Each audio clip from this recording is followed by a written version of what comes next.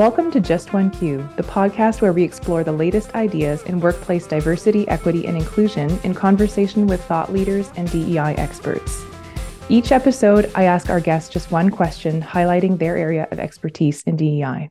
The goal is to leave you with the tools and insights that you need to drive change in your own life, both personally and professionally. I'm your host, Dominique Atrell. I'm a diversity, equity, and inclusion educator and advocate working for the DEI and e-learning consultancy Dialectic in Guelph, Ontario. On this week's episode, I am joined by Micah Lorenc. Micah is the owner of Tailored Consulting, a company that specializes in leadership and team development training, coaching, and consulting. He uses the Clifton Strengths or Strengths Finder assessments as a foundational tool in his work to help leaders improve productivity, communication, retention, job satisfaction, and engagement on their teams. Micah is an ICF certified coach, a Gallup certified Clifton Strengths coach, and an expert facilitator. And he has years of experience facilitating and coaching at a Fortune 100 company. And he thoroughly enjoys delivering workshops and keynote presentations. So hello, Micah. It's a pleasure to have you on the show. Thanks so much for being here. Hi, Dominique. Yes, thank you for having me. I'm so excited to talk about this today. Awesome. So today, the question that we're going to explore together is, can assessment tools like Clifton Strengths contribute to a DEI culture? And we're talking about this because assessment tools like Clifton Strengths, which is also known as Strengths Finder, are pretty widely used. Clifton Strengths is, one of these leadership or employee assessment tools.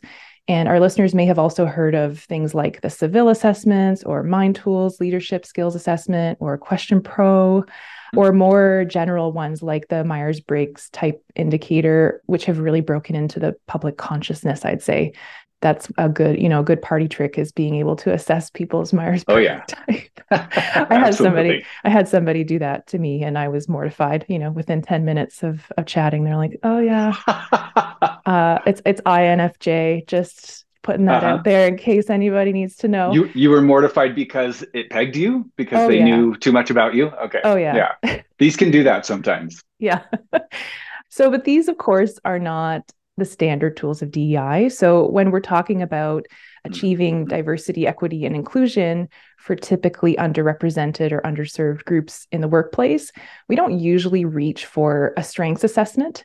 So what I'm hoping to do with this conversation today is just to explore first how these tools can be used to shift the culture of an organization in a way that supports DEI. And second, what specific DEI considerations coaches and facilitators should keep in mind when they're using these tools with employees. So Micah, let's start this way. When you're working with organizations as a consultant, what kinds of problems are you typically trying to address? Yeah, that's a great question. And I'll add too that I've been using the Clifton Strengths Assessment in my work for about a little over 8 years now. Mm-hmm. And it's only occurred to me within the last year that this could be a useful supplemental tool for DEI conversations in addition to what companies are already using. So that even just that statement that you made is very much in line with my own experience using this tool. And that's part of why I'm excited about having this conversation to explore that a little bit more. But most of the time when I'm engaging with companies and we're trying to address certain problems that they're experiencing or issues they're experiencing, sometimes it's with teams who are absolutely crushing it and just want to take things to the next level. But I would say that's probably the exception more than the rule. Usually anything that you would consider an impediment to leadership or team effectiveness, like regular conflict among team members, low trust with colleagues or with leadership is actually really common, low psychological safety, or really anything that might contribute to a toxic culture or team dysfunction. Those are the kinds of things that we address when working with most organizations.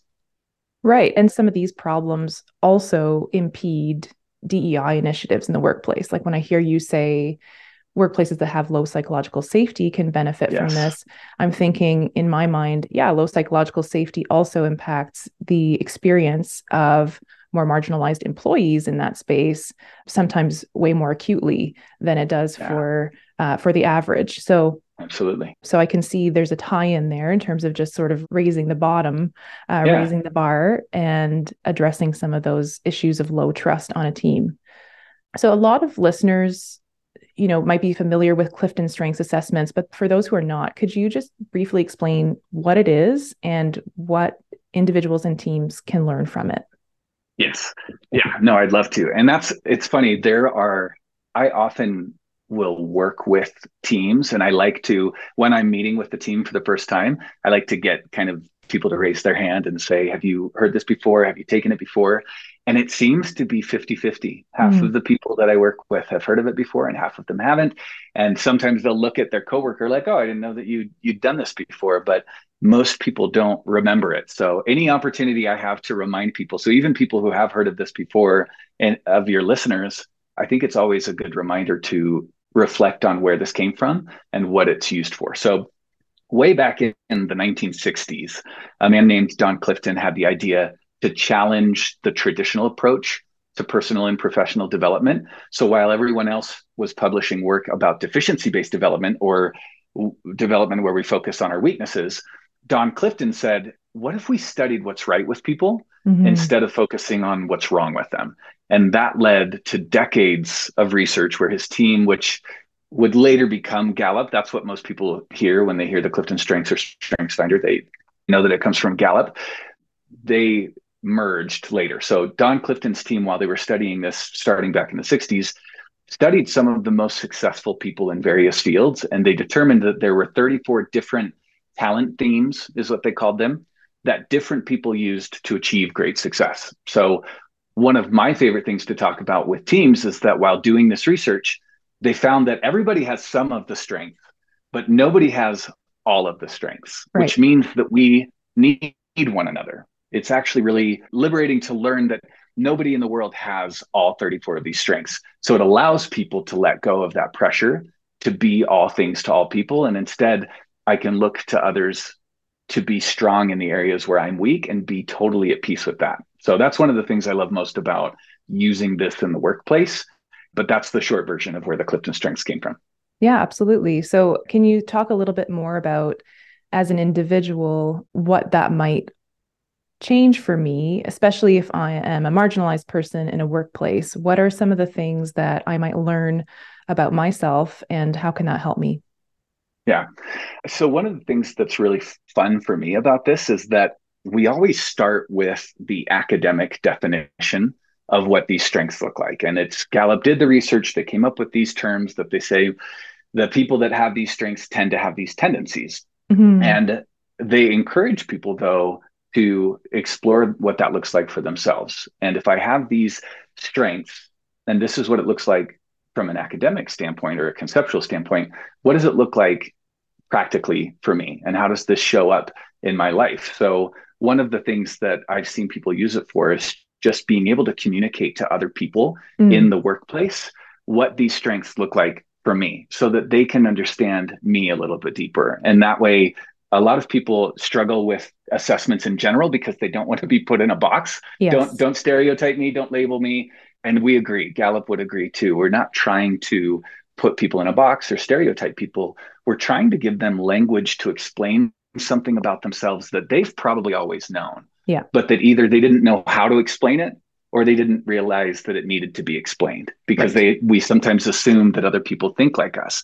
And so just by having this common language, it gives teams and individuals more words to use to explain my uniqueness. This is how I might show up and how it might even be different from other people who have similar strengths as me. But for me, it looks like this. So I would say that's the biggest advantage, is that it gives us a way to explain things to people about who I am, how I think, how my behaviors might be motivated by using a common language where sometimes people struggle to find that language without it. Yeah. And I can imagine that's quite useful for teams, that it can resolve, or just sort of that common language can help people to avert conflict and personality clashes. And, and of course, I can see how identifying those strengths can also help managers make the best use of people on teams by giving them tasks and jobs that suit their particular strengths. Absolutely. Especially the more I've worked with leaders who over time become more and more familiar with the strengths and what the strengths their team members have or what their employees have. And I've seen that become easier and easier for leaders who learn this would be the perfect work assignment for this employee because of their strengths, not because of other factors that might come into play. And so we've said it already, but this is not a DEI tool by design. Yeah. But could you speak to some of the general ways that it can shift the culture of an organization, that this sort of strength-based approach changes culture? Yeah, I love that question. And let's see. So two things come to mind. First and foremost, it's built into strengths-based language that our differences are a good thing. So Gallup introduced 5 guiding principles with the Clifton Strengths that we include in our trainings with my company, one of which is that differences are an advantage. And when you truly see others' differences as an advantage, not a problem in them to be fixed, it increases tolerance in your organizational culture. And that alone is a huge advantage. I actually remember this experience I had facilitating a group where it was a pretty small team. It was a Tiger team. They were about to kick off a longer term project. And 2 members of this team were also on the same functional team in their organization. And as we were talking about everybody's strengths and trying to understand how to get the most out of the members of this team over the lifetime of this project, one of the strengths we were talking about was called focus. And we were talking about it because one of the members of the team had focus. And people with high focus tend to be really good at being single-minded about the most important thing that they're working on. And that often means that when they get into a state of flow or they get in the zone, they limit distractions, or they can really filter out distractions around them. And you could walk up to them and say their name and they wouldn't hear you because they've gotten into that state of flow or that place of focus, right? So some people have it and some people don't. And I remember as I was addressing this person that did have focus and we were digging into it and making sense of it, and he was sharing what that looks like for him, I heard an audible from the other side of the room. I heard an audible, oh. And I paused what we were doing and I looked at this other person and just said, do you mind sharing what just happened in your brain? Like, what was that connection that you just made about your coworker? And another member of his team shared that there was this time he walked up to this coworker with focus who was sitting at his desk in the middle, obviously in the middle of something, typing, face in his screen. And he said his name was Doug. He said his name like 4 times, Doug. Hey, Doug, Doug.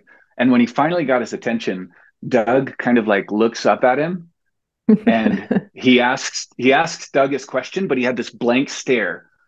And when he finished asking the question, Doug responded with the answer and then didn't say a word, but turned right back to his screen and went right back to his work.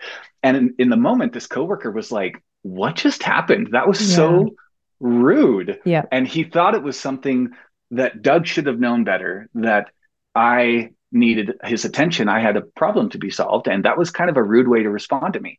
But after talking about it from a strengths perspective, he kind of flipped it on himself and he said, I can see how I was the one disrupting him because he has high focus. And I understand that about him now. I was interrupting his flow. I came to him and I presumed that my need was more important than his. And so all of a sudden, the perspective about somebody's problem, something that he thought was rude, actually now was perceived as being coming from a place of strength. And he thought of ways, how can I honor Doug's focus in the future and to only bring problems to him that really do need immediate attention so as not to interrupt him when he's in that moment of flow. And it's a cool way to shift people's mindset from that thing you do bothers me to increasing our tolerance and seeing it as actually a good thing because it comes from a place of strength. Well, this sounds to me like empathy, right? It sounds like absolutely having common language that encourages empathy among colleagues. Or, and we talk about, I do a lot of training on this, on the listening with empathy and approaching others with empathy, and when unpacking a problem and trying to put yourself in somebody else's shoes. So the value that I see in this is that you have that common understanding and a foundation from which to start to do that, because it's easy to say and it's a lot harder to do. And I feel like any kind of, hooks that we can give people to grab onto Yeah. um, are helpful. It's a tool. Yeah, It gives them something in their tool belt to use. And empathy is actually one of the 34 themes. It's one of the 34 strengths. right, And not everybody has it naturally. right. It's not one of the more common of the strengths. So creating tools for people to use empathy more in the workplace can be a really valuable thing. Cool. Oh, and so Yeah. the second thing that came to mind that I would just say real quick is another big benefit is of using a tool like the Clifton Strengths is that it creates an environment in which everyone has strengths, Hmm. regardless of whether they face structural barriers because of racial identity, gender, disability, or some other difference. When everybody is seeing the strengths in others and assuming that everybody has them, and we have words to put to explain people's strengths, it creates a more positive culture. And this is strengths-based development is actually a part of positive psychology, or it fits under the umbrella of positive psychology, which can be uplifting to people in environments where they may not be used to being uplifted. Absolutely. Yeah. And I can imagine that for some people, like for racialized people, for example, who may have heard over the course of their lives that they have to be better to be equal, Yeah, right? That suddenly having this a strengths-based approach to themselves could feel really good and to yeah, and just be reassuring and maybe uncomfortable. Maybe if you're not used to your strengths, or if you are steeped in a culture where you're expected to be extra humble all the time, it could yeah, come as a bit of a shock to do this from a strengths lens. yeah. um I love that. And it should be affirming to people yeah, that you don't need to become anything. You don't need to be more humble or be more of an achiever. You already are a lot of good things, hmm, and we can put language to those good things that maybe you've seen as a liability in your past, right. but we're gonna show what good is already in you and put words to it to explain those things. Right. And something else that came up in our conversations earlier is that a tool like this can also really help people who experience marginalization on the basis of ability, Yeah. in particular. And you shared with me something about people who have, for example, ADHD or other Hmm. learning differences. Would you mind sharing a little bit more Oh about yeah. how that works? Yes. Oh, I'd love to. So this is actually something that you can probably tell I'm excited to talk about this because Yeah. in the 8 years I've been working with this tool, this just occurred to me over the last probably 12 months or so that I Hmm. connected these dots. And it was that I've noticed that there are certain combinations of strengths that often show up in people who have ADHD. And I've Mm. noticed another combination of totally different strengths that tend to show up in people who seem to struggle with anxiety and serious anxiety.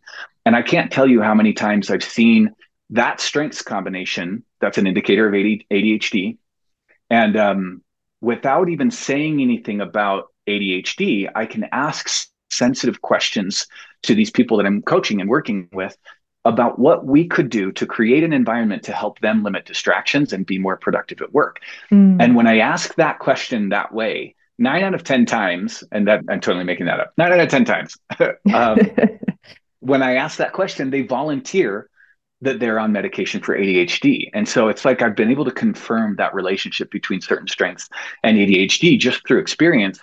And they're so engaged in this conversation because they feel seen and they Mm. crave support.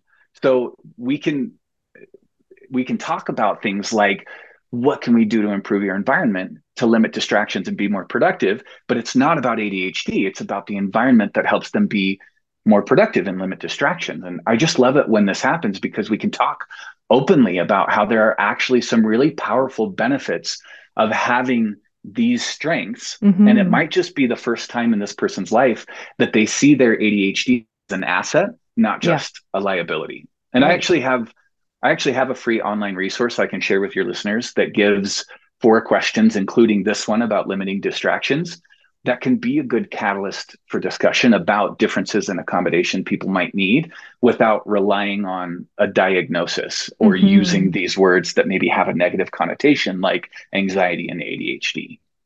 Right. That's amazing. And I'm happy to link to that in the show notes. But I love this idea about getting away from the medicalization or pathologizing of certain Mm-hmm. ways of being and really coming at that from a strengths-based approach so that it's not, an employee necessarily seeking accommodation from a place of weakness, but rather being able to engage in a conversation from a place of strength. And I think that's very valuable. Now, with all of this in mind, I do want to take a minute just to talk about some of the critiques that exist of Clifton's strengths and of these types of assessment tools in general. And this is something that, in our early conversations in preparation for this podcast, I did a little bit of digging around just to see what I could find. And something that came up for me is this critique. And I think the best way for me to articulate it is just to read something that somebody else has written. So, Sure. Dr. Nick Fuselier and Lauren Irwin wrote a paper looking at the application of Clifton strengths, specifically in the context of higher education. And they were drawing on the work of Dr. John Dugan. And they wrote that essentially I'll quote it, ignores the ways that race shapes reality and lived experiences, positioning talent themes as universal and focusing on individuals' ability to develop and apply their talents, ignores how talents may be differently understood or received based on identities such as race and social location. And then they go on to say that, the strengths assessment doesn't necessarily consider barriers that people with minoritized racial ability, religious, gender, and sexual identities experience in the workplace. So I would love to just get your take on this critique in general. And then what I'd like to do is maybe we can together dive into some ways to mitigate the risks of this tool in practice. I love that. Okay, so part of the reason and you mentioned that we talk about this, I love having these kinds of conversations. And I've actually talked to people who have concerns about assessments like this in general. I've read a few articles that address critiques about the Clifton Strengths Assessment, or really it was more about strengths-based development as a whole. And I love talking about this stuff because I don't think anybody should use tools blindly, that we should assume that they're a silver bullet or that they can solve all problems, and that we need to be aware of the dangers of making assumptions about people if we do use something like this as a way to stereotype or label others. So let's dig into that. I would say, so a couple of thoughts come to mind.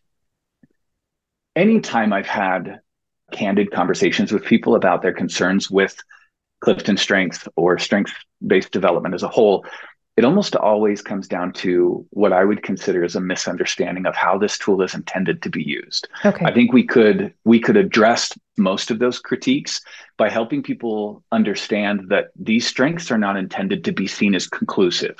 So what I mean by that is that we should be using these strengths as a starting point to better understand different ways that people think, feel, and behave in general. I mean, this research is very well-respected research.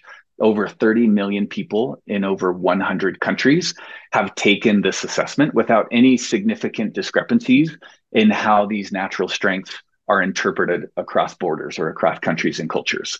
So that being said, Gallup will be the first to say that there should always be freedom for people to explore what these strengths mean for them and even disagree if they've noticed that one of their strengths is different from what the textbook says these strengths mean. In fact, there's 1 in 33 million chance that any two people would have the same top 5 strengths in the same order. So we actually encourage that people explore what these strengths look like for them, because they might show up differently than other people who have even some of the same strengths, right?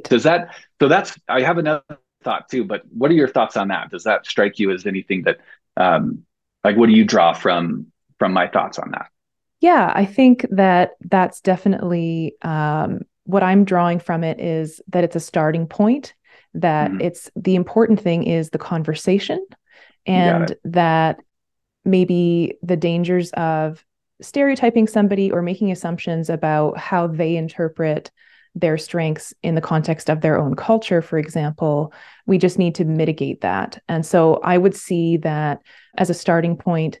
Yes, we all have these strengths. Everybody can participate in the assessment, but then what does it mean to you is, and I Mm-hmm. think this comes in at the point of maybe facilitation or coaching, right? Where it's an invitation to sort of explore that and ask the question You got rather it. than having a closed approach and assessing people kind of closed-mindedly Uh-huh. on the basis of just, their top five or whatever. Love it. Oh man, so well said. And I mentioned earlier, one of the guiding principles was that differences are an advantage, that comes kind Mm, of with the material. Now, one of the others is that these themes are neutral.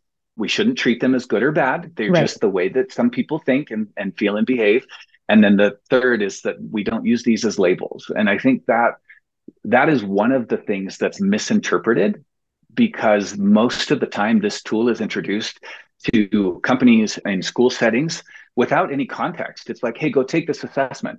And Right. then we take it and we get the results, and we're just left kind of to our own interpretation. Well, now what do I do with this? Or Yeah. how am I supposed to use this in a healthy way? And most people don't get that training, which is what I tell leaders when I come into their organizations is we're actually going to start with the very basics of this. We're going to cover those 5 guiding principles, and we're going to make sure that you understand how to use, just like any tool. We don't put 16-year-olds in the United States, we don't put them in a car, give them a license and say, good luck. Mm-hmm. We send them through training and we teach them how to use such a powerful tool like a car Mm-hmm. Mm-hmm. before we really send them off to apply that tool. And it can be a really powerful thing for good, but a car can also be a really powerful thing and a dangerous thing and cause harm. And that's the same with the Clifton Strengths Assessment. If you're not given the training and understand a healthy mindset behind when is it appropriate to use this tool and how do I avoid using it as a label, and actually keeping that mindset that our Right. differences are a good thing and an advantage. So a lot of it, I think, comes down to, are people trained to use this tool Yeah. in the fundamental ways that make it effective? Yeah, absolutely. And I can see another sort of danger of a tool like this is that if we hyper focus on that or we have a closed-minded approach to evaluating somebody based on their top five, we might sort of boil down diversity to Mm-hmm. just a diversity of top five strengths, for example, and Yes. and apply that to Yeah. something like hiring, for example, and all of a Oof. sudden you have Yeah. you might be excluding people from Yeah. different races, different cultures, genders, religions, and other types of expression.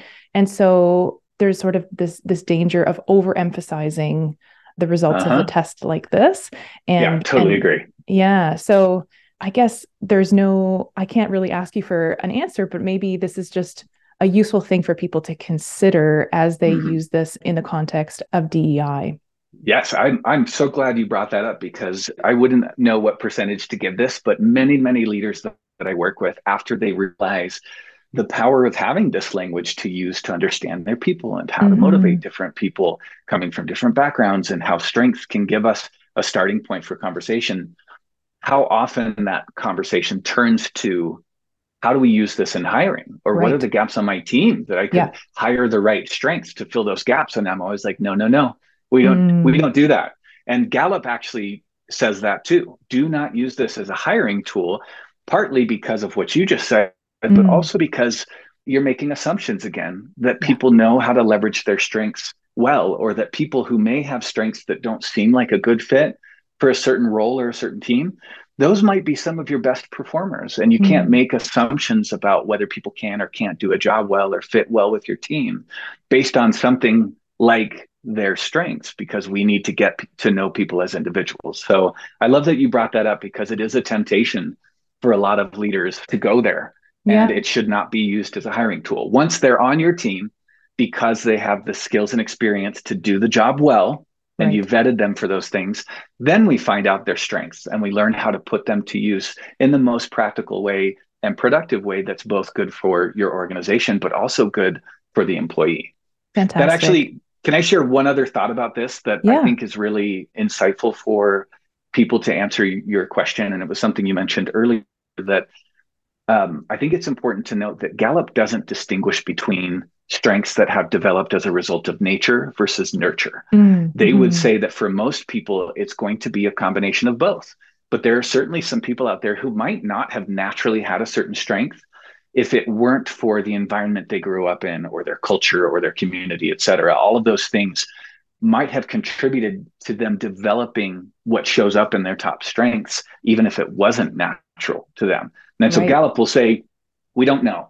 Maybe this one was nature, maybe this one was nurture. But the reality is that through the self-assessment, this one scored really high. So it's an indicator that this is part of what you have to offer, part of the way that you think, feel, and behave, regardless of whether it was nature versus nurture. So that's, I think, why it's important to let people explore their own strengths and share with us their conclusions. We can never use a tool like this to stereotype or label just because we think we understand what certain strengths look like in others.